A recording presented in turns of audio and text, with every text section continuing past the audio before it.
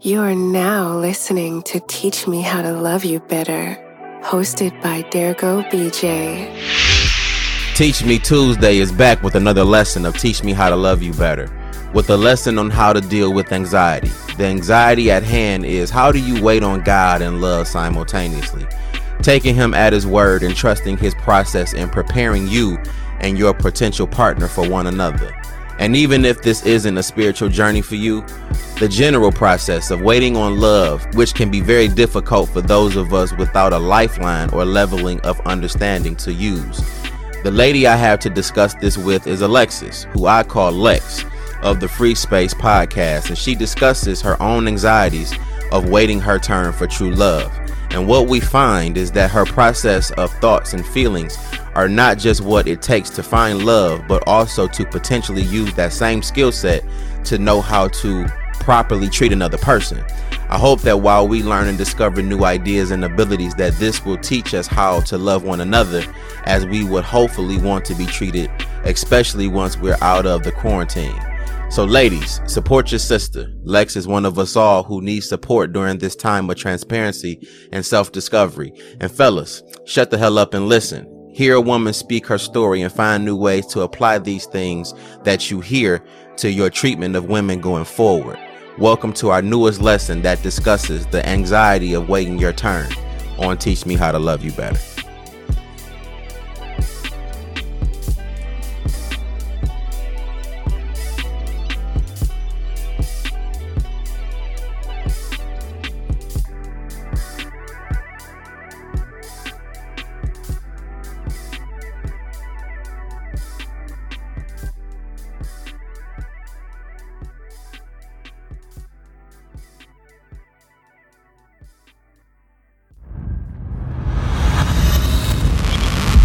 What's going on, everybody? We are back with a brand new episode of Teach Me How to Love You Better. And it's BJ here to set things off with this very, very, very dope and interesting conversation. I've been probably sitting on a few different ideas for this particular guest that we have today. But this one seems to be perfect because we're quarantined and we're also learning about ourselves in the space where we have to stay inside. And I mean, for most of us, we don't take that literal when we say stay inside. We typically think that we're only referring to the outdoors, but this is actually like a way for us to pay attention to our internal as well. And that's what we're going to get into with today's guest for this conversation. We got Lex from the Free Space, and she's finally on Teach Me How to Love You Better. What's going on? I'm so happy to be here. Yeah. I was like, yay, I'm finally here. I feel like I made it. Yeah, I just always try to cater, conversations directly to the people that I speak to.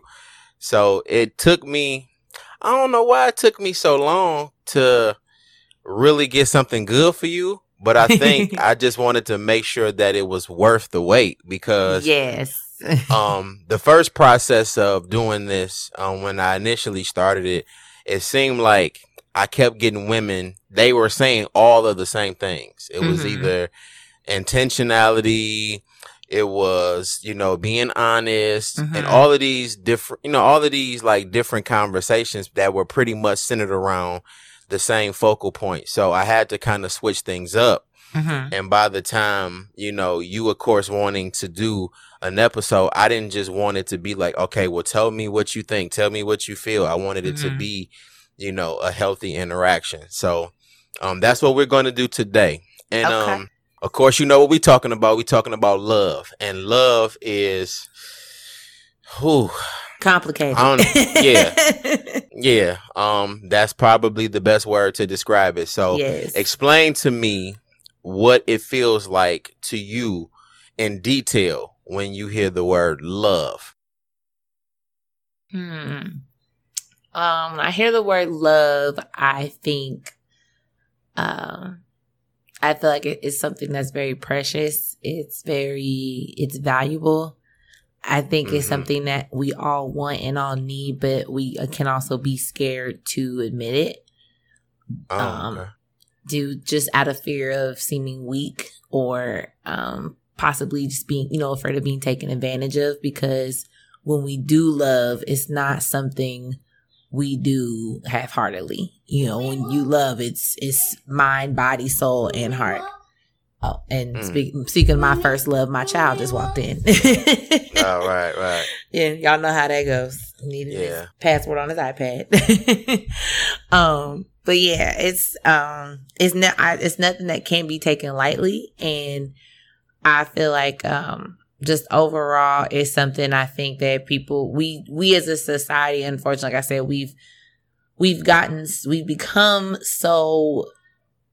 gone through so much in our own individual lives and just what we see in the world and things like that, unfortunately, when real love, whether it's with family, friendships, or romantic relationships, is in a way somewhat foreign to a lot of us. Whether it's in all of those aspects or one or two of those aspects. And so then that's why I think it becomes so complicated and complex, because we have all these different thoughts, all these different opinions, all these different experiences that shape what our views and beliefs about love is. For me personally, though, I feel like love is something that we do all need in our lives, whether it's, whether it is from, like I said, family, friends, romantic, however it may pertain to you individually.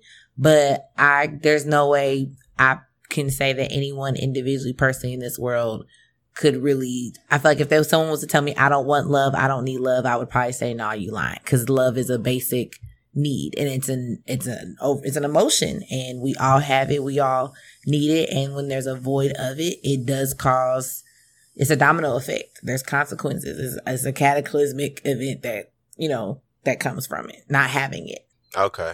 So, the thing that I want to touch on, of course, is the statement you made where you said love is a basic need, right? Mm-hmm. Okay. So love is considered to be a basic need, but why nowadays it is so complex is the fact that we've all personalized it to be something other than what it is in order for it to fit or accommodate us as people. And I realize every day that the more that you personalize certain things, the further and further away you tend to get from what it actually is supposed to do. It's supposed to be something to share. Mm-hmm. We don't share very well in love. Nah. It's supposed to be reciprocity, but we don't give very well when it comes to that. So what do you think is the solution to the way in which we decide to do it and how we can implement a different approach to it? Like, I really don't see it being basic now because we tend to complicate it. So how do we get back to what the origin of it really is in order for us to move forward as men and women? I think honestly, it takes you being honest with yourself, and I think it takes us as a whole recognizing that love is necessary. Y'all know I'm a social worker and a therapist in mental health. Mm-hmm. So, I'm about to put my hat on real quick. So like when I was, studying and whatnot, if anyone's ever heard of it, there's Maslow's hierarchy of needs. And so it's like a pyramid. And I'm pretty sure we talked about this and I brought this up on Instagram live discussions before. But love is on that pyramid as far as having a sense of belonging and connection. And the whole point of that pyramid is being able to get to the very top, which is self-actualization and feeling that you're a complete and full whole person because all of your needs have been met in every area of life. And so the whole basis of that is when one of those needs is not met, you can't go to the next level. So like someone who wants love and a relationship, but they don't have housing, they don't have food, they don't have shelter. A love and relationship is going to be the last thing on their mind because we got to eat. We need to feel safe. So in that, I think it's like we have those basic needs. We have housing, we have shelter, we have food, we have our careers. But then you get to that love part, and then that's where it gets complicated, because say you have someone who never knew what healthy love looked like based on how they grew up. So then it becomes complex and complicated, because then they do start individualizing based off their experiences. So then their choices and their behaviors reflect that, and maybe the partners that they choose. If they decide to close themselves off, the boundaries they have, maybe a lack of boundaries, or they don't trust easy. And so then that they can't ever get past that level of love, belongingness, and connection, because their perception or the very basis of what they should have been able to experience from it was shaken or rocked at some point in their life. So then that's what causes the issue. So I think what we need to do is we have to understand that it is necessary for us to have love, to be loved, and know what healthy love looks like, how it should feel, how you should feel in receiving it, how it should feel for you in giving it, and not not make it based in so much of an issue of weakness, but know that it is necessary. It's a part of who we are as humans, and that it's okay. Okay. Now we're going to get into the personalized part of love, which is dating and relationship talk. No, let's switch this up. I know you personally. We talk, pretty frequent, and a lot of what I get from you is you still hold dear to the idea of love being precious. Like the hopeless romantic is what typically is thrown out when a person values the great moments, the actual highlights of what love really is. Considering what dating is for you right now, and the way in which love is structured today, what keeps you hopeful for love in the midst of all of the chaos we see every day with people not being able to connect and understand with each other? Well, I have to say, first off, it's hard to maintain that hope.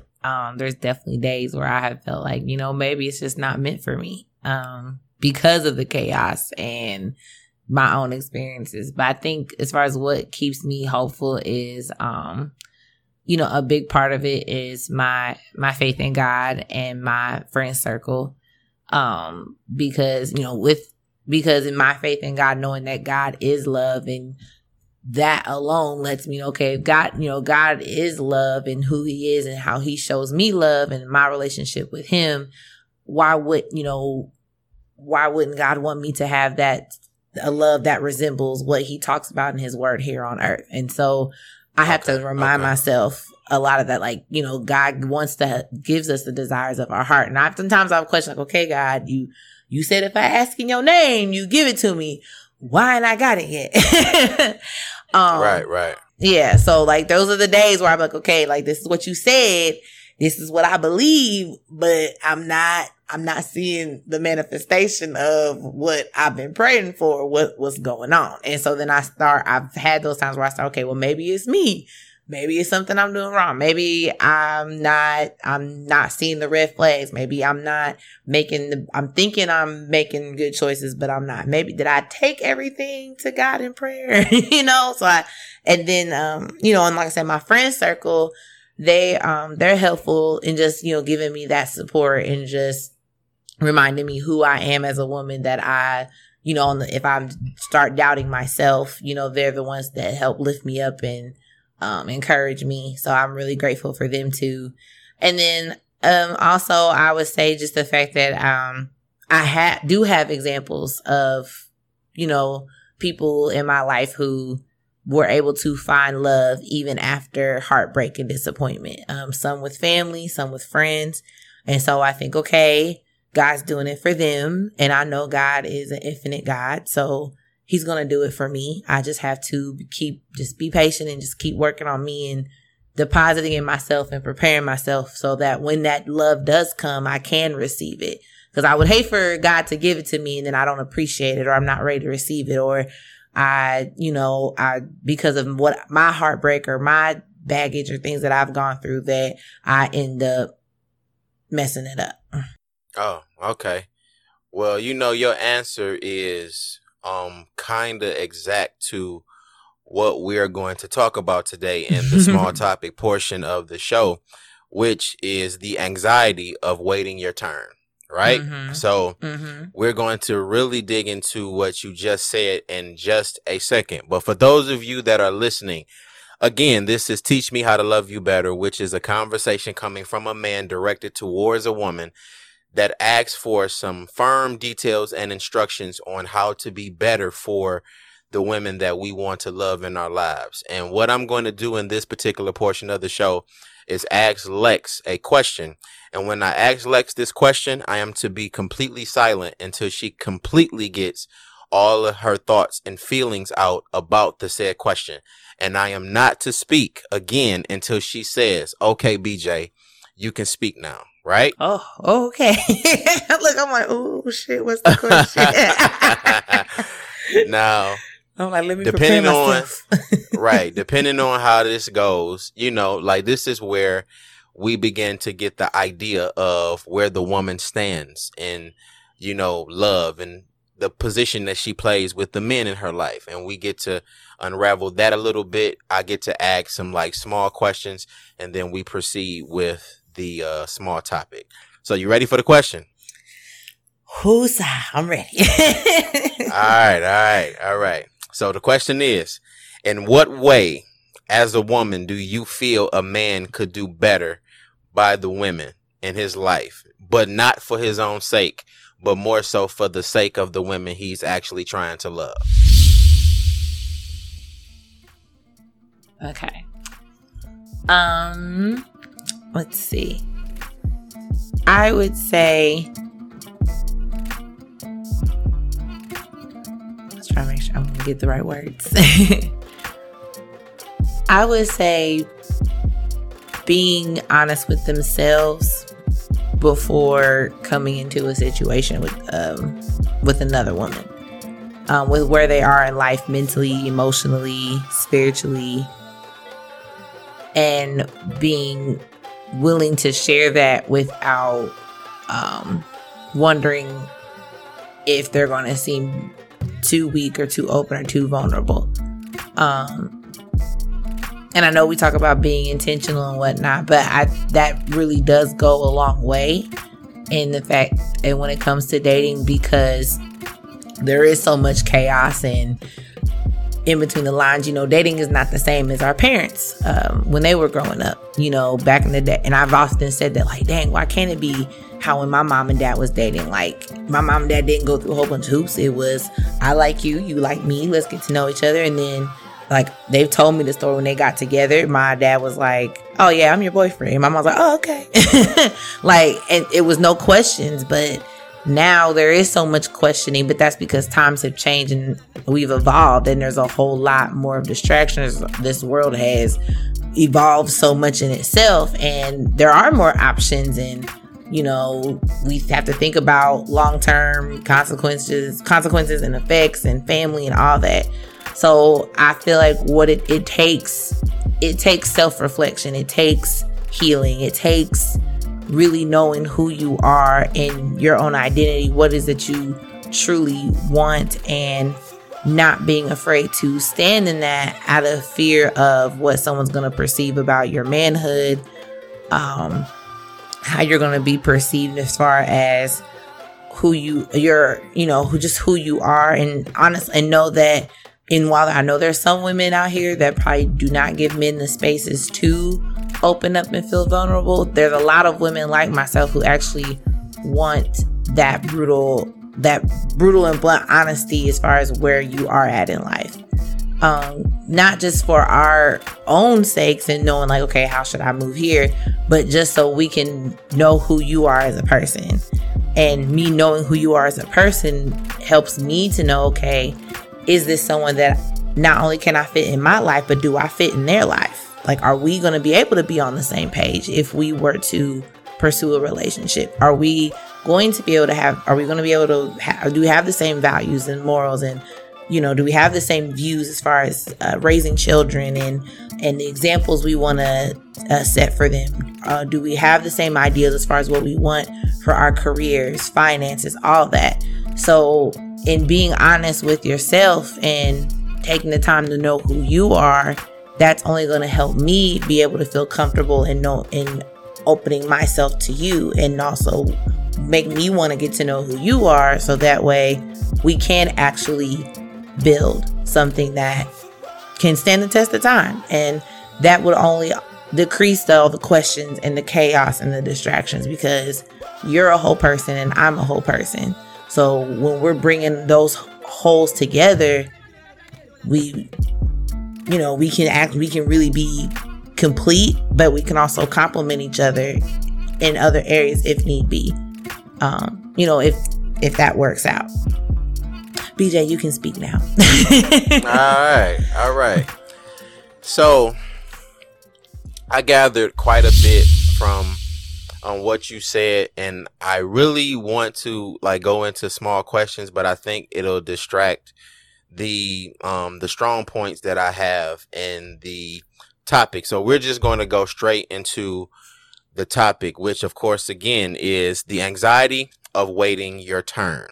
Now, there is a lot of stages of waiting that we find to be very difficult, and I for one have found even waiting on God to be exhausting at times, when I feel like simple answers or even hard truths could really put my anxiety at ease. But what I realized in this thought process is that it's not the waiting that is actually the problem. It's the occupancy of the time while you're waiting that becomes the biggest challenge, because what you're focusing on is the issue for you, not realizing the process that is taking place, that is put in place to help you once those things or that person actually shows up. And I'm going to give you an example. Okay, we're going to talk about the young lady who is spoiled by her father, right? Okay, a daddy is going to spoil his daughter no matter what, because of course that is the apple of his eye. Right. So think about when that daughter becomes a woman and she runs into men who don't give her her way.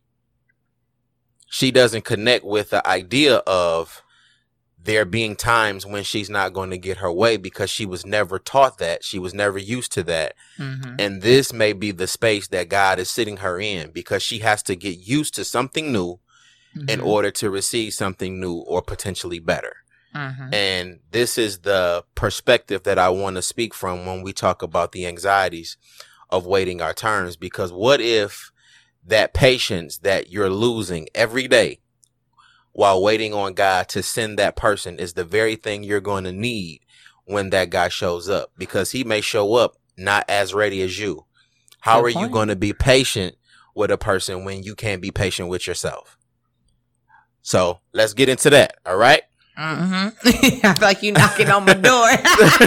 I'm like, ooh, BJ knocking on my door. All right. So when I think about the many times that we have spoken about love, and when we talk, I learn more and more about you and who you are. And the perception I get is that, we are ready to experience fullness and the fulfillment of a genuine relationship. But willingness and readiness isn't what really makes the relationship work. It's how we deal with the feelings and emotions while waiting on certain conditions to change. So in this process of waiting on your turn, what are the things that have become a process for you while in this space? And how effective is it on your perspective, knowing that it could potentially mean you have to wait a little bit longer, or it's on the way, but it's not going to be what it seems when it gets here? Like, what is the process that you're taking to prepare yourself for when your time comes? Okay. Well, I would say my process started actually last year. Cause 2019 was a very rough year. Not even just with dating and relationships, but just mentally, emotionally, spiritually. I went through it. And so, I decided, okay, it's time for me to really face everything. Everything with motherhood, everything with me being a caregiver for my mom. I need to really talk to someone because it's coming to a head. And I can't even, how can I be in wanting a relationship and I still have all these residual things I'm dealing with from that? And then you tap, add on the dating relationship stuff. So it's like, yeah, I gotta face this. So I did start therapy, in September of last year. And I was nervous about it because, on the inside, I was thinking, how is it that I'm having all these issues when I am a therapist? I should just, I know how to do mindfulness. I know how to identify negative thoughts. Like, I should be able to just do this. But I kind of had to not even just humble myself, but I had to be, again, honest with myself and realize how much everything built up for me last year. And so therapy has really been helpful for me. My therapist is super great. I found her off of the Therapy for Black Girls podcast directory because I listened to the podcast. So, she's super great. I feel like first session, I feel like she really got me. I cried and just literally opened up the floodgates because she allowed me to feel comfortable in doing so. So, that's been helpful. I've been using a law of attraction planner, and I took, time the last few months of the end of 2019 to, it had like this self-discovery section before you actually get to planning goals and things for 2020, the next year. It actually makes you sit and ask these questions. Okay, what is it that you want out of life? If you didn't have any restrictions, what would you do with your life? What are your 3 month, your 6 month, your 9 month, your 2 year, 5 year, 10 years goals, So I really got to sit down and reflect, all the things that I've wanted, all the things that I've, thought about doing in life. But then it also asked the hard questions like, okay, what's stopping you? What are your fears? What are the barriers? Who's a negative influence in your life? And it was like, ooh. Okay. All right. We're going to go there. Okay. Questions. Yeah. and then again, I had to be honest with myself. So it was like, when it said like the first person, and I hated writing it. It was like, I didn't want to, because then, I felt so guilty about it. And I'll explain that part too. But the first person I wrote, I say unfortunately because it's like I didn't want to have to write this, but I had to be honest and be like my grandmother, my mother's mom. Because while we're close, but there's been a lot of things and throughout my life that I have had to accept that things that she has said to me where, you thought, oh, this is just the elderly Black grandparent. Like, no, this is actually in the zone of emotional abuse.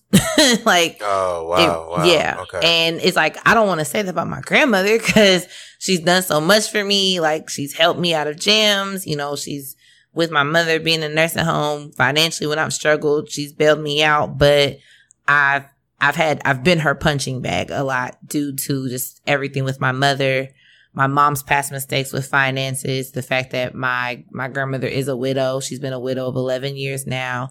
And although she's very independent in a lot of ways, she's also still very dependent too. Cause she don't drive. She's not technologically savvy. So when my step grandfather died, it became me and my mom's responsibility. Then my mom had her stroke and it fell to me. And it's not that I didn't want to take care of her and make sure she was, okay and what she needed. Like, she's still very in her right mind. She manages her finances, all that. Like, she's straight. But, if something requires the internet, she don't know how to do that.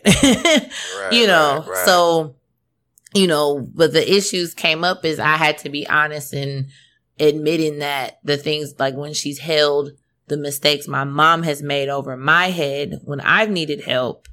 And, when I was younger, putting me down about my weight, those kind of things, I had to really realize like a lot of that has contributed to why I've struggled with my self-esteem, my self-confidence, and why that has also boiled into my dating and relationship issues. And So, in doing all of this is pretty much since last year, the process really has been me just really coming to terms with everything and not holding so much of it in. And that's a lot. Another thing is I know how it made me feel, but I would speak on it sometimes. Sometimes I did just blow up at her or just, because I'd get so upset, but I never really directly told her like, this is how you're making me feel. And this is how it's affecting me. And I did have to have I had a conversation with her a couple of weeks ago and I let it all out. And I told her like, Grandma, it's at the point where I don't even want to come home sometimes. I don't want to answer the phone when you call. I feel like everything I do for you is not even because I'm your granddaughter and because I want to help you, but I feel like I have to do it out of obligation. And then it makes me resent you for it. And I can't keep carrying the weight and being the punching bag because I know it's hard. Your daughter is in a nursing home and has been for 7 years. The love of your life has been gone for 11 years. And majority of our family does not live in my hometown. My grandmother has lost, two of her siblings have passed away. And so my grandmother's niece and our cousins, they're all in New Jersey on the East Coast. So I get that we don't have very much family here. And I get, she probably does feel lonely and in her house by herself and stuff. But it's like, I can't be held responsible for your life and happiness too. And I have to make sure when I have mine to think about as well. Like I can't be made to feel guilty because I want to have a social life, but you choose not to. And so I had to tell her like, it's causing me to not want to have a relationship with you. And I don't like that because I want that, but I can't keep going like this. And so, so pretty much a lot of this process has me just facing my feelings, working through not feeling guilty about, how I feel, the choices I've made, good or bad, working on not beating myself up for not recognizing red flags with niggas and just also being, like you said, I am essentially working on being patient with myself. Cause where I've been able to see the things I've made progress with, like I am doing better with budgeting and my finances. I am, been working on having more of a routine, practicing self-care on a regular basis, not just when I'm upset or very sporadic, and actually being honest with, not just myself, but even on my job. Like I told my supervisor the other day, I need to take a personal day. Like I need a personal day on Memorial Day weekend. Right. I've had my son here. I've been working from home. The caseload's been building up and I'm trying to study for my exam and I'm feeling a little overwhelmed and I need a personal day. And in the past, I never would have did that. I was like, nah, I'm not just taking a personal day. I'll take off if I have a trip or if I have to, but I'm like, I never would take off a personal day. And it's like, no, I need that. And realizing that it's okay for me to ask for that. And she was completely understanding. But like in the past, I've always been so afraid of, I don't want to leave a bad impression. I don't want to, mess something up and, just trying to, come to work. But I've had to realize like my life can't just be about work and being a mother and being a caregiver. I have to take care of myself. And so with that, I feel like how it's helping me in regards to when my future love and husband comes, it is helping me to be able to, balance what God has given me now. So when he gives me the responsibility that's going to come with love and marriage and managing a household with another person and also thinking about their feelings too, I'll be able to balance that better because I've learned how to manage what I have in this level. And that's something I remind myself of too, because my pastor has talked about that. And the things that we want and we pray for, like you said, is that we're so willing and want to have them. But like you said, are we really ready for them? And I had to have some accountability moments too, where it's like, okay, Lex, how you gonna be married and you know your finances ain't all the way together? You got some debt. Do you really want to bring that debt into a marriage? No, not really. So let me get this together now. Let me work on budgeting. Let me work on saving. Let me make sure I'm tithing out of every paycheck. Like, because I have to make sure I'm leading by example, especially if my husband is someone that may not be well versed in those areas. What if it's what if it is secretly supposed to be my responsibility to help him be better in that, So like we can't be the blind leading the blind, So okay. I feel like I say I've struggled along the way because like I said, I get into that moment of, okay, I see progress here, but I'm still struggling with my confidence here. I'm still, okay, God, why am I still dealing with I'm still dealing with self-comparison here. I'm still replaying past mistakes. I'm innocent. I'm still healing from, we weren't officially together last year, but a guy I was dating, he pretty much did break my heart. I'm still healing from that. Even though I've accepted what happened, but I've still had moments where like, yeah, this shit still hurts, and having to come to terms and accept that and not feel bad about it. So in a sense, I'm working through a lot of different things, and I know it's going to come out better on the other side eventually. And like I've still had my moments, but I have been, this past week, actually, it's funny how God works, because it had been weighing on me like the last few weeks. And then last Sunday, I watched a sermon online from the Potter's House of LA with Devon Franklin, and it hit right at home. So since then, I've actually been able to take what I learned from that and apply it to the things that I have been still worrying about, like having a routine. But yeah, I was pretty much done. So what I gathered from a lot of what you were saying is that prioritizing yourself is pretty much the focal point for a lot of what you're going through right now. You have a lot of family that needs you in more than one way. And even in those moments of having responsibilities or having like people to take care of, we learn that sometimes it is like extremely difficult for us to take care of the people simply because we can't take care of ourselves. So in this process, we'll go, months without acknowledging that we're feeling things. We don't want to be selfish and take those self-care days like you mentioned of, just needing a day to yourself. Or sometimes you'll feel like there's moments where the person that you're taking care of or that you're being of service to is not treating you the way or talking to you the way that you would like to be treated or talked to. So now what you have to do in this process of waiting your turn is you have to make Lex a priority, right?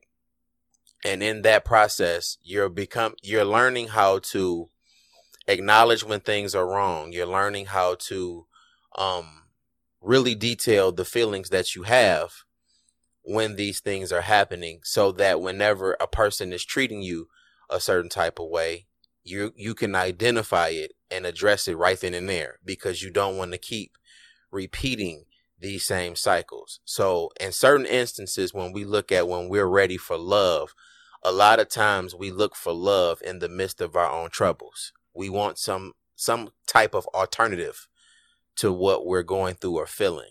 And this is the important part of the wait, because dealing with what's at hand sometimes is always the best way to go before we put our hand into some other pot or some other situation. So explain to me, when a guy shows up, what would be the way that you keep him interested or attracted with all of what you know is going on in your life? Do you feel like right now you're ready for whatever God would have for you and a partner?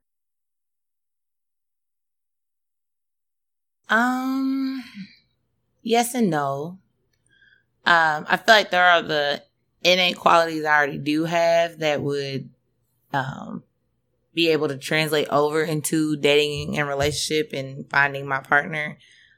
But there are other things that I still know I need to work on. And like one of those things is being able to feel more confident in myself, being able to trust my judgment. I was actually talking about this with a friend today, knowing what my boundaries are, and so that I can be able to communicate that to my partner without guilt. Once again, that guilt is like the big thing there. Also making sure that, like I mentioned earlier, that I am being whole and really and completely healed, making sure that I have really taken the time to heal from my past heartbreak, and that, and not more so like, not in far as I'm not still having feelings for this person, because I know it's not an issue, but just healing from the overall hurt, and not taking that into the next person and, you know, worrying about, okay, are they lying to me? How do I know this is true or not? You know, just not overthinking and not questioning all the time. But I also making sure that I do a better job of guarding my heart, and so that I don't get so caught up in the desire of wanting to have someone and the butterflies and all that I'm feeling, to where I lose myself and lose my sense of discernment and judgment, because I'm afraid of having to start back over. I'm afraid of feeling, afraid of, okay, if he doesn't choose me, does this mean I'm not good enough? And getting caught up back up in that cycle. I want to make sure that when I do ever meet, when I do date, or, actually get out, whether it's I'm dating around and getting to know people, and even when I do actually finally get with my person, that I'm not having those thoughts constantly replay in the back of my mind. Like, I'm sure I may have a day where I don't feel 100% confident in myself because of whatever life may throw at me that day. It happens. But I know how deep in the hole I've gotten before, and I don't want to be in that hole all the time when it comes to my relationship, because I have to be considerate of him as well, and whatever his past experiences and how they've affected him in, the present moment, and dealing with those kind of things. Just being, emotionally considerate of how that can be taxing for a person. I would hope that the person I'm with wouldn't have a problem reassuring me, and of course encouraging me, speaking life into me, all of that. But there is going to be a point where he may feel like, okay, I've done all I can to reassure you, to let you know that I love you, that I only want you. Why can't you still trust that? Why can't you still trust me? I don't want that to be an issue in my future relationship, and, in marriage. So that's why I say yes and no, because I know I'm still working on building that self-confidence and trust in myself. And, like I said, working on knowing that it's okay to speak up. It's okay to say how I feel and not feel guilty about it. It's okay to set those boundaries and say, you know what? No, actually, I'm not going to entertain this, because this is truly not what I want, and not settle for what I can get, because I'm afraid of how much longer is the wait going to be. And that's exactly what most of us, tend to do, which is the next point that I wanted to expound on, which is we skip the process by just trying to find some sense of entertainment while we're waiting on the good candidate, or what we would consider to be who God has chosen for us. There's this process that we take where sometimes we'll tell ourselves that we're just going to, see what's out there and not take anything or anybody serious.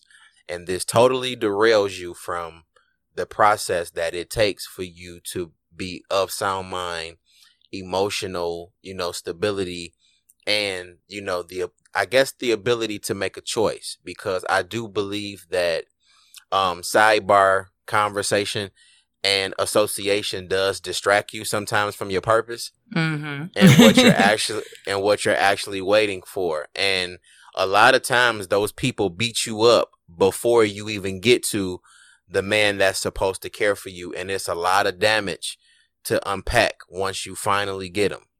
And we never look at that as a possibility. So, is there ever a point where you kind of like go around the process to just find somebody to hang around or find somebody to be entertained by, and that distracts you from what you're ultimately wanting versus the meantime?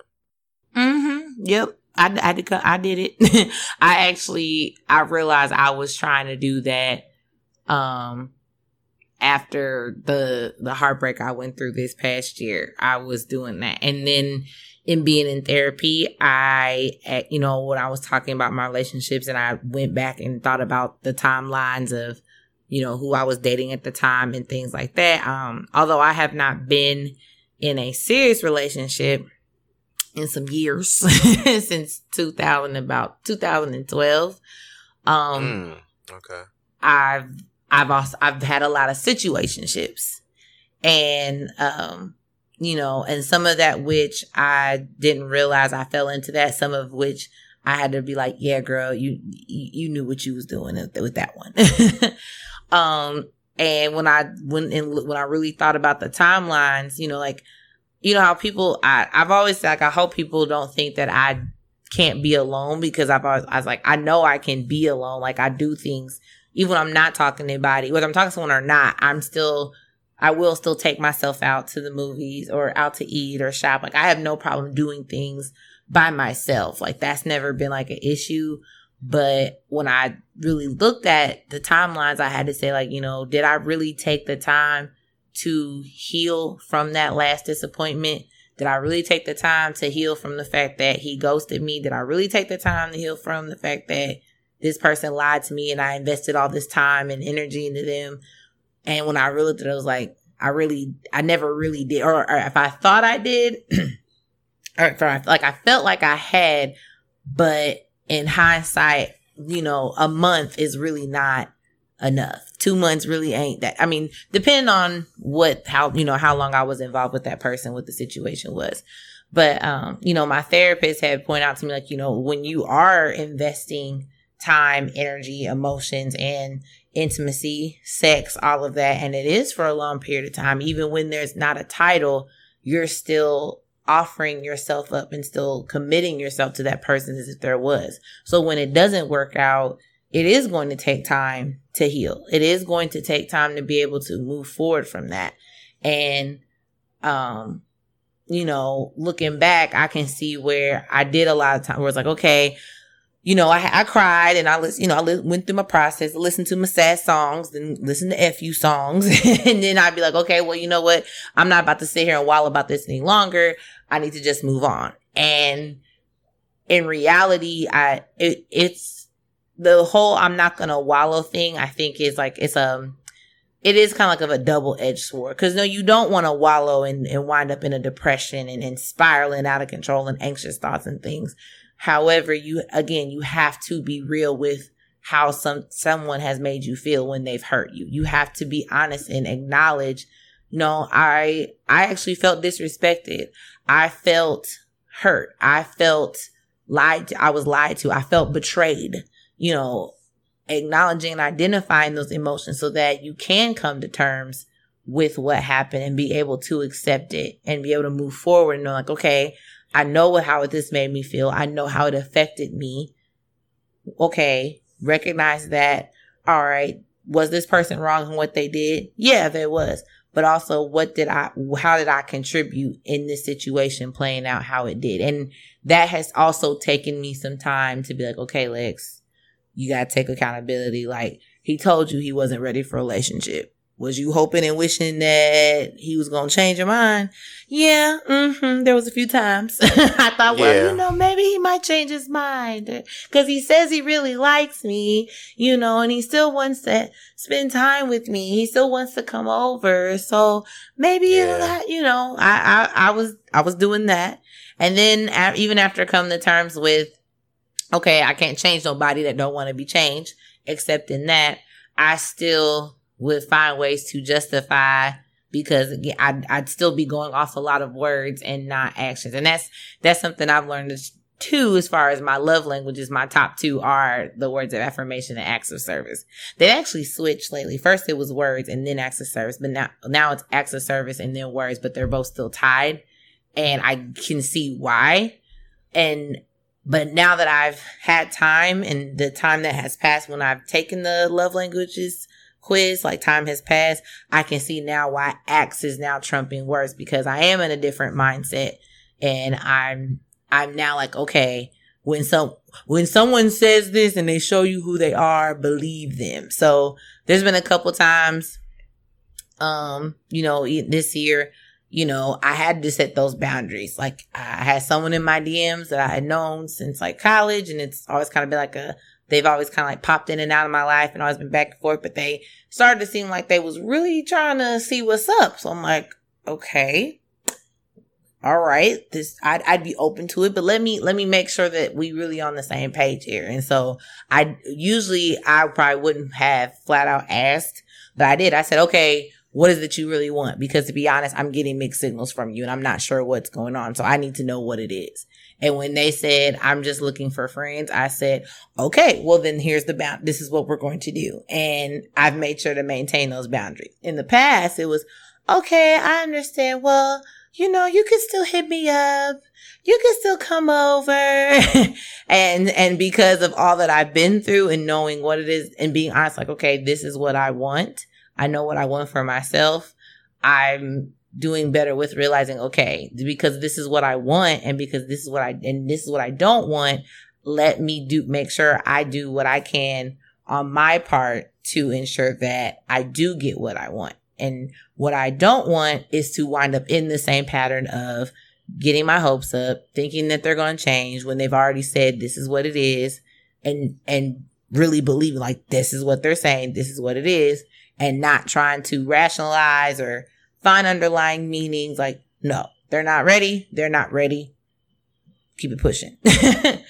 And that's what our mistakes are as men and women. And just an overview of, you said quite a bit, but just an overview of what I gathered. There's a point when we encounter people that show interest. And this is how anxiety works. Anxiety will tell you that because they're interested, other things should be playing a significant part of what this interest should be showing you. Mm-hmm. That means that they're either ready, they want to make a move, they want to take things to the next level. Interested is just interest.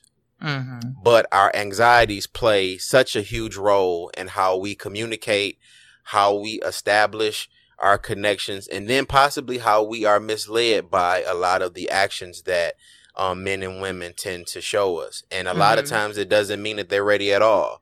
It just has something to do more so with, you've captured my attention at this very moment. And how we navigate being caught in somebody's, web of, intrigue or whatever that is for you in that moment makes a huge difference to how we proceed. And you begin to put a plan in place for how things are supposed to go when you connect with a person being interested. But again, it does not mean that they're ready for something. So we have to identify the anxieties within ourselves and how that plays a part of the decisions that we make, because we're so wrapped up in feeling things or having someone to touch us, to understand us, that we begin to get ahead of ourselves. And that is partially the point of the conversation, or the conversation's title, which is the anxiety of waiting your turn.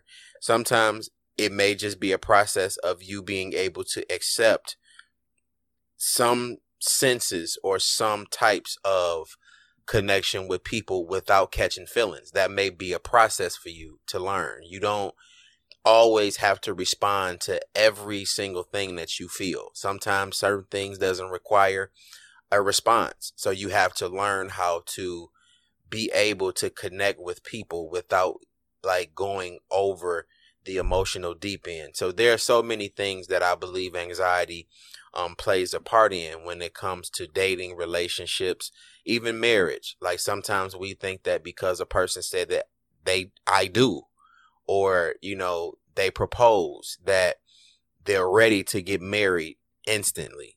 Like a proposal just means that this is where I am today, and I truly believe that you are the person that I'm ready to share this space with. But there's still a process that has to take shape in order for us to be man and wife. It does not mean that I want to get married tomorrow. Yep. You know, but like I said, our anxieties of, you know, having to wait for so long for something that we feel like is our just due. We kind of become adamant and sometimes very aggressive in how we approach people, and it's off-putting, you know, and I just think that this conversation is perfect for the time being, because now when we go back into the world after this quarantine passes, and how we used to date is not going to be the same, because not only are you going to have certain communication and dialogue transparency, you also have to question people's health as well, and not just the physical health. You have to, you know, think about the mental health of a person who has been tormented by being on the inside of their homes for too long, or the abuse levels that comes in the form of verbal, you know, physical, emotional, depending on who you're quarantined with. Like this is going to be a really, really difficult process for us to reintegrate back into how we socialize with the opposite sex. And patience is going to really be an aid for us when it's time to deal with our anxieties of, damn, a whole 6 months have gone by and I'm still single. You know what I'm saying? Like, that doesn't mean to get back out here and accelerate the process. You still need to do what you can to focus on yourself and build up your confidence and build up your understanding of how sure you are about what it is you want and what you want to share with another person. And then also, something that I want to ask you about is, a lot of times what you're struggling with in the anxiety process of waiting your turn, it's not necessarily for you. It's about who God is going to send you to love on. Right? We have so many issues as men with emotions and vulnerability and being able to communicate, feeling men need safe spaces to be who they truly are in expression and in conversation. So you going through a process of patience and understanding may be the very thing you are going to need in order to make your partner feel safe, secure, and like a man in a certain space that you're going to share. What is it that anxiety teaches you? Or not even anxiety, but what is it that the waiting process teaches you about how you want to love a man when he shows up? Because we don't often hear the lessons that are being administered for other people to benefit from us. We always hear more so the perspectives of what we expect when it's our time or turn. So what is this time teaching you as to what you plan on doing for the man that could potentially show up to be loved by you? That is an interesting question. Okay, what's the time is teaching me for what I can do for the other person? Okay. I would say in being patient with, like you kind of what you said earlier, in being patient with myself, I learned to be patient with them. So that kind of like you said, that anxiety doesn't cause me to think, oh, this is how it should be. And you know, a lot of what I tell my clients, a lot of should thinking, you know, or black and white, all or nothing type of thinking, and not catastrophizing things, but also not minimizing things either, and just dismissing it. Those two really go hand in hand. Cause I know in dealing just with my own mental and emotional health, I've again, I had to come to terms with that. I do have post-traumatic stress disorder from my mother. Because pretty much when she had her heart aneurysm, her stroke, she almost died. She should have died, literally. And then just what I experienced with her growing up and her issues with dating and relationships and the financial struggles and all of that, my the anxiety or the constant state of fear and guilt that comes from PTSD has caused me to, in dating relationships, like look at things as where like, okay, it needs to be this, because if it's not that, then that means they don't really love me. They don't really care. And if they're not taking me here, or if we're not, committed within this amount of time frame, then that means he's playing me and that. So you get caught up into a lot of, if it's not this or that, then that ain't it. And so in understanding that, okay, not everything is black and white. And usually I'm very well at looking at the bigger picture when it comes to a lot of things. A lot of reasons why one of my best friend who's married, she'll often come to me for advice. Like if her and her husband have gotten an argument, she'll ask me like, okay, like did I think, okay, this is what happened? And there's times where I have to tell her like, okay, I get what you're coming from, but also look at it from this space. So I'm usually very good at thinking objectively, but because I have struggled so much with that self-confidence for myself, that anxiety, that fear kicks in when it comes to my own dating and relationships, and I do get into that should thinking. And there's some things I've catastrophized and think like, oh, this was such a big, and it's like, well, actually, no, he didn't text me today. That's actually not that big of a deal. Like it's okay if he didn't text me today.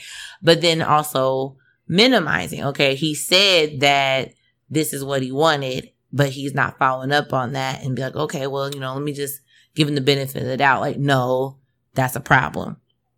And so, so that makes sense. Yeah. So in our relationship, I have to make sure that I'm not, what I feel for the other person, that again, I'm not getting to that should all or nothing catastrophizing thinking of little things that may happen or go wrong or when we have a disagreement. But I also don't minimize how I feel nor how he may be feeling when I do something wrong that may cross a boundary of his. And that I'm making sure that I'm not only just making sure I'm standing by how I feel, but making sure that I'm being empathetic towards him as well and what his boundaries are, and also not being afraid to communicate to him, because in communicating how I feel and my boundaries is not just good for me, it's also going to be good for him too, so that he can understand what I've been through and my thinking process and how to love me better, and vice versa. Like I think that's a mutual benefit in the relationship. Yeah, I think that having that healthy balance is going to be very beneficial due to the fact that social anxieties really do cause those catastrophes to show up in so many different areas, and before you know it, you don't even know how to clean up the calamity. The social anxiety of phone calling and texting. Like in certain instances, we have such a high anxiety level for communication that a person not calling you in 2 days seems like a distorted view of what we've agreed upon in our relationship. We'll look at it and say, oh, well, he's not talking to me. He's not communicating with me. What, he not thinking about me? What, he's not paying attention to me? What is it? Like, you'll begin to come up with all of these. I've literally had that crazy thought process. Assumptions. Like, what's going on? Yeah. And the problem that I have with social anxiety is those are the very moments for you to communicate that I'm thinking about you right now. Like, you're so focused on waiting on the phone call that you don't realize that you still have a responsibility to communicate when you're thinking about me too. Like, don't get so caught up in the pattern of communication that you fail to remember that there's a certain level of communicating that you have to do as well. Those are the perfect moments for you to call and say, hey, you on my mind? What's going on? Because he could very well be on the other side of an unanswered phone call struggling. You know what I'm saying? Like, it could be something that really is going on that has him somewhat distracted from a much happier place and time. but we get so caught up in these anxieties that we can't even think the best of the people that we believe to be made or meant for us. We can't think the best. We have to automatically go to a defense or automatically be put on guard. And that, you know, like you say, catastrophizing everything. You know, we can't do that in this area in time, because there's a lot of us that's going to be coming out of this quarantine with some PTSD. And, you know, having to, you know, totally unpack a lot of different things that most of us don't deal with directly in our homes and our feelings, you know, in our relationships. So the anxiety of waiting your turn is one of the most healthiest places to be in right now, because more so than anything, you get to pay more attention to yourself, which is something that we don't do enough of as a people. Black people in particular, you know, with you being a mother, a social worker, having to deal with other people with issues, you have family with issues, you have to allot yourself a certain level of time, and you can't feel guilty about certain things being what they are, because that's not going to change. But nobody can be taken care of if Lex don't take care of herself. You know what I'm saying? Like, that has to be the, you know, the focal point. And I believe that we discussed that when we did our episode on your show, the Stop That Toxic Strength. Yes. You know what I'm saying? Like, just being strong for people who don't understand that your strength is being depleted because they realize that they are in need. Telling people no is strength conditioning. Like, being able to say, no, I'm not coming over there today. No, I'm not doing. You have to find other options today because Lex needs a personal day. Like, you have to tell your family, Lex needs a personal day. You know what I'm saying? Like, those are moments that are going to help you replenish the energy that's being depleted, so that you can have those moments to spend with yourself, to get cute, to go out, hang out, be in the midst of, you know, groups when that's allowed, and then possibly meet somebody that's going to be drawn to that energy. But we have to kind of put a stop to the anxieties of focusing on ourselves and looking at it as if it's a negative process. Right. You know, there are a lot of things that we think about in that space that does hurt us, because we feel like working on ourselves is pretty much coming from the afflictions of other people we loved. Like how you say, like, I had to really come to grips with that breakup. And sometimes thinking about it still stings, you know, but what was that process teaching you when it comes to your ideas of love moving forward? Because now when you think about what you've been through and you understand what those things feel like, you know how to maneuver yourself now in a new situation to where you don't give a whole lot leading into, you give just enough to see what type of responses that you get. You don't get in over your head anymore. You know, you pace yourself. You're more patient. You'll begin to learn how to appreciate the slow pace that things are taking, because now everybody can pay attention to what's going on. When things move fast, a lot of times we miss certain red flags because there's so much movement and so many different distractions happening when it's constantly at a very accelerated pace. So the process is actually a great thing. But I know for a lot of us who have been waiting on love for quite some time, it seems like this shit is never going to show up. But you know what I'm saying? Like we say about God, you know, it may not come when we want it, but it come right on time. and that's something I have to keep reminding myself, in a sense, as cliche as that is. It's like I said, I know it's like, okay, my timing is not God's timing, because to God, it says right there in the word, a day is like 1,000 years, and 1,000 years is like a day to him. My thoughts are not his thoughts, and his ways are not my ways. And so I have to sometimes get out of Alexis's way, and remember, like, okay, it feels like 1,000 years to me, while God is up in there like, girl, I already spoke this in the echoes of the universe when you were born, and you don't even know it.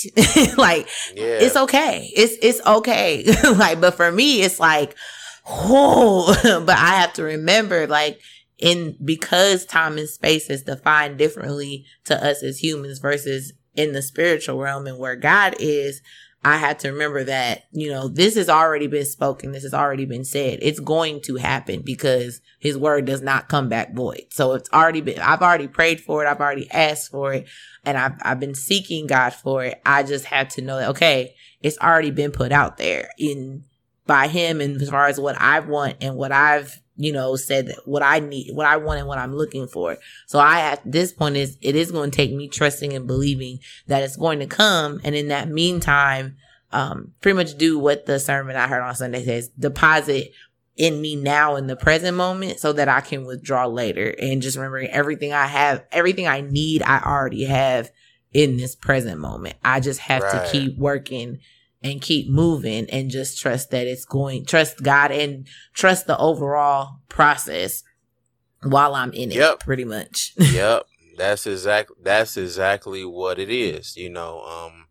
Listeners, I know that we've kind of like gotten into a conversation and we're more so wrapped up in the conversation because we know each other, but to like bring you back into the process. What if I told you that the patience required for you to wait your turn for love is a part of the same process that is taking to love another person? What if what you're waiting on from love is the very thing that you don't know enough about to love somebody else?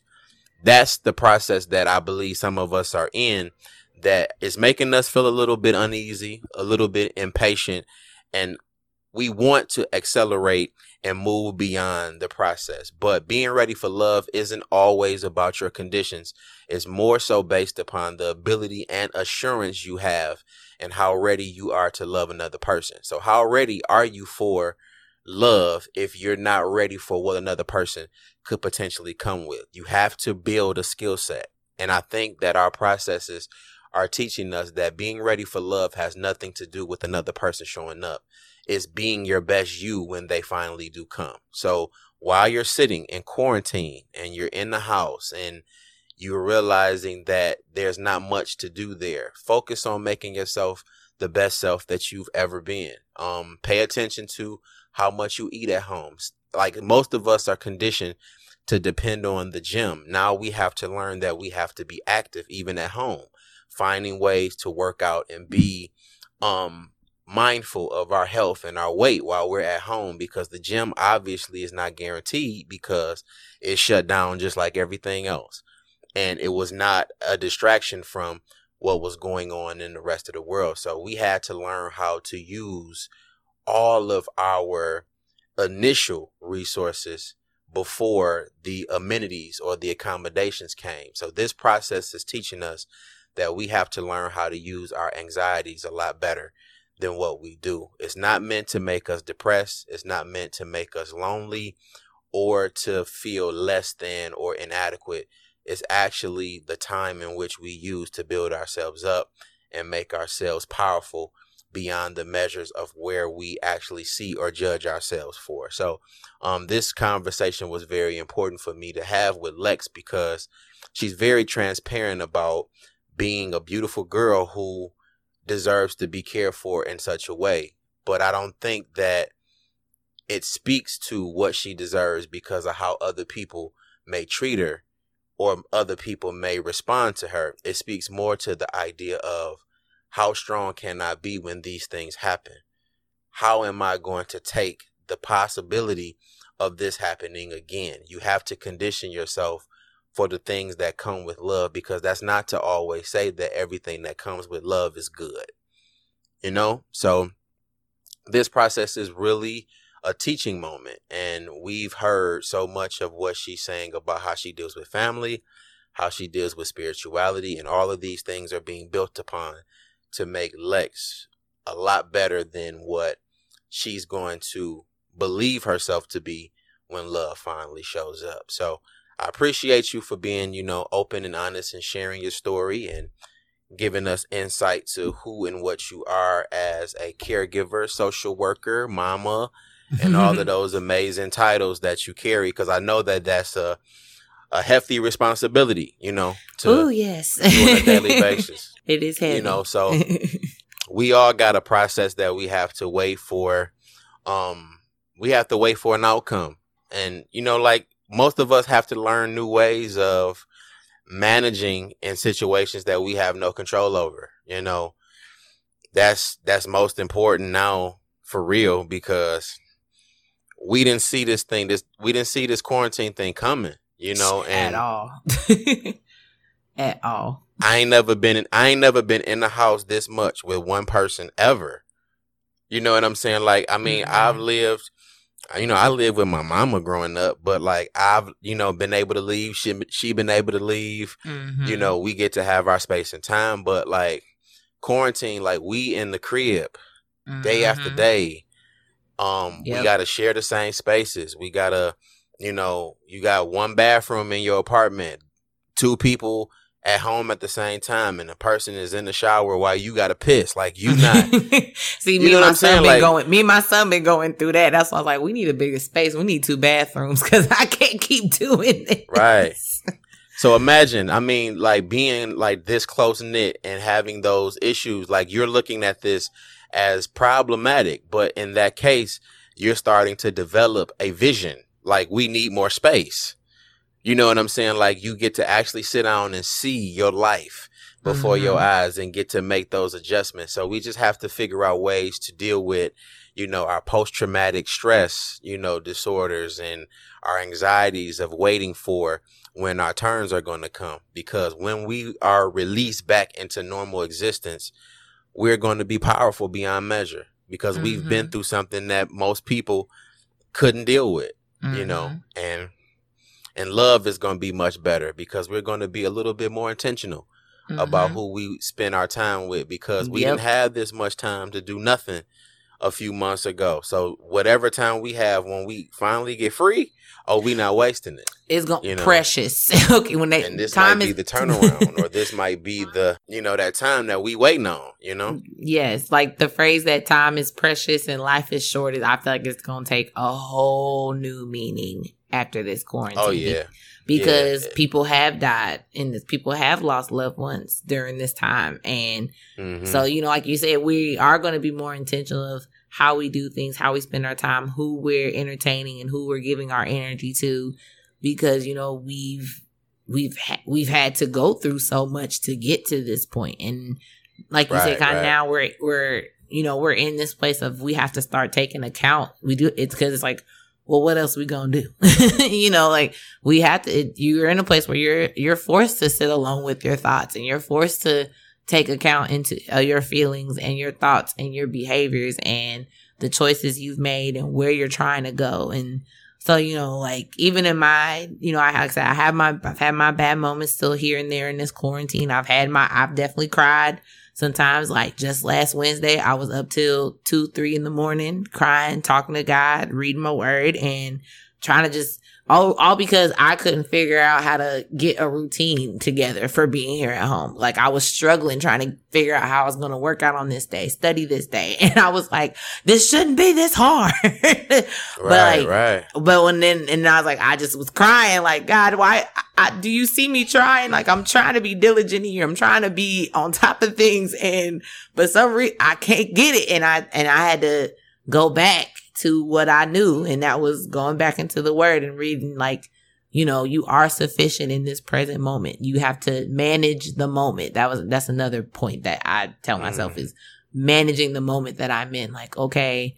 And, you know, also applying what I've been learning in therapy, you know, do something that you can modify to what is going on so that I'm not feeling so constrained. And so like once I actually did that, it was like, okay, I got it now. And I hammered it out. But like, yeah, in that moment, I just felt like, why can't I do this? And I'm sure there's a lot of people going through those same exact moments in this quarantine. Like, this shouldn't be this hard. Like, why am I having to deal with this? Why do I feel so stuck in where I'm at? Like, I've seen people post like, after this is over, I'm getting me some therapy. And I've told people like, look, do it now, because folks are doing virtual sessions. Like, Yeah, do it now. It's best to do it right now. Because like I said, I believe that this is, a process of learning how to take more time for ourselves so that we can, stick it out better with people, because the processes that we have to go through for ourselves alone is going to teach us how to be more patient, more kind, more understanding to another person who has their own set of problems. So everybody that's listening, man, look, whatever your anxiety is, if it's, to get back outside, what are you going to do when you get outside? You know what I'm saying? Like, are you going to go back to the same patterns or the same ways in which you have been moving and maneuvering, before? Like, what is the rush to get, back to normal if you don't have no new expectations of how you're going to better yourself or afford yourself better opportunities? So this is why we have these conversations. And I want our men to understand that when we finally meet somebody that's worth the time and attention and the possibilities of you courting her, understand that there's going to be some unpacking that she's going to have to do. Because like I said, being in the house and you eating, it might be 40 extra pounds on this woman that you may be totally unaware of, that could possibly shift her confidence or make her feel as though she's not as attractive as she was before this all happened. So be a little understanding too on the conditions of what we're all going through at this particular point. But we're at like a hour and 20 minutes, so we're going to cut this one here. I thank you so much, Lex, for sharing and opening up to the listeners so we can have this great conversation. And I want you to take a few minutes to give your social media handles and all of the information about your show so people can follow up with you on your own platform. Of course. And and thank you for allowing me to share my story and give me the space to do so. I do like to be transparent. That's like a big thing for me. So whenever I can just share my stories and my experiences, it always makes me happy. Cause like you said, we all trying to get through this thing together. But as far as my social media handles, you can find me, my personal, handles on Instagram and Twitter is at Lex is more with 4 underscores. So _Lex _is _more _ at the end. It's hard when you have a common name. So I have to be creative. Right. You can follow my podcast, The Free Space Podcast, on Facebook and Instagram at The Free Space Podcast, completely spelled out. You can follow on Twitter at _free_space. You can also email the podcast at thefreespacepod@gmail.com. I drop episodes on Fridays and on Anchor, Apple Podcasts, Google Podcasts, Spotify, and Stitcher. I believe it also goes out to Overcast and Breaker. So pretty much all your main places you can find me. I have a Linktree link in my profile. So if you ever need to just get to the links, they're all there. It makes it one-stop shop pretty much. And yes, I'd say thanks again, VJ, for having me. And I hope that something I said helped somebody on this episode. Absolutely. Yep. Hit her up. Like she said, she has all the information in her bios on her social media handles. But if you would like to follow me, you can definitely get in touch with me at DergoBJ. That is DergoBJ on Twitter. The subject change is the Instagram page handle. You can hit me there as well. I have an email for the show, which is loveletters115@gmail.com. And overall, the Teach Me How to Love You Better brand is a subsidiary of Change the Subject, by which we have a hotline, and you can definitely send a text or a call to the Change the Subject hotline number, which is 313-652-0220. I want to hear your comments, questions, show topics, suggestions, all of what you feel like will make this experience for the listeners a lot better. We try to tackle as many issues as we can with our women and how our, women want to see better, in us as men when it comes to how they're being treated, understood, and, supported. So definitely leave me any comments or questions. If you are a man by chance and you want to share and expound on some things as well. We're going to open up some platforms and some questions for the men as well. So there's going to be a full-fledged process that is going to take shape here at Teach Me How to Love You Better. But again, thank you so much for listening and tuning in. And I will see you guys again in 2 weeks. Peace and blessings. Thanks.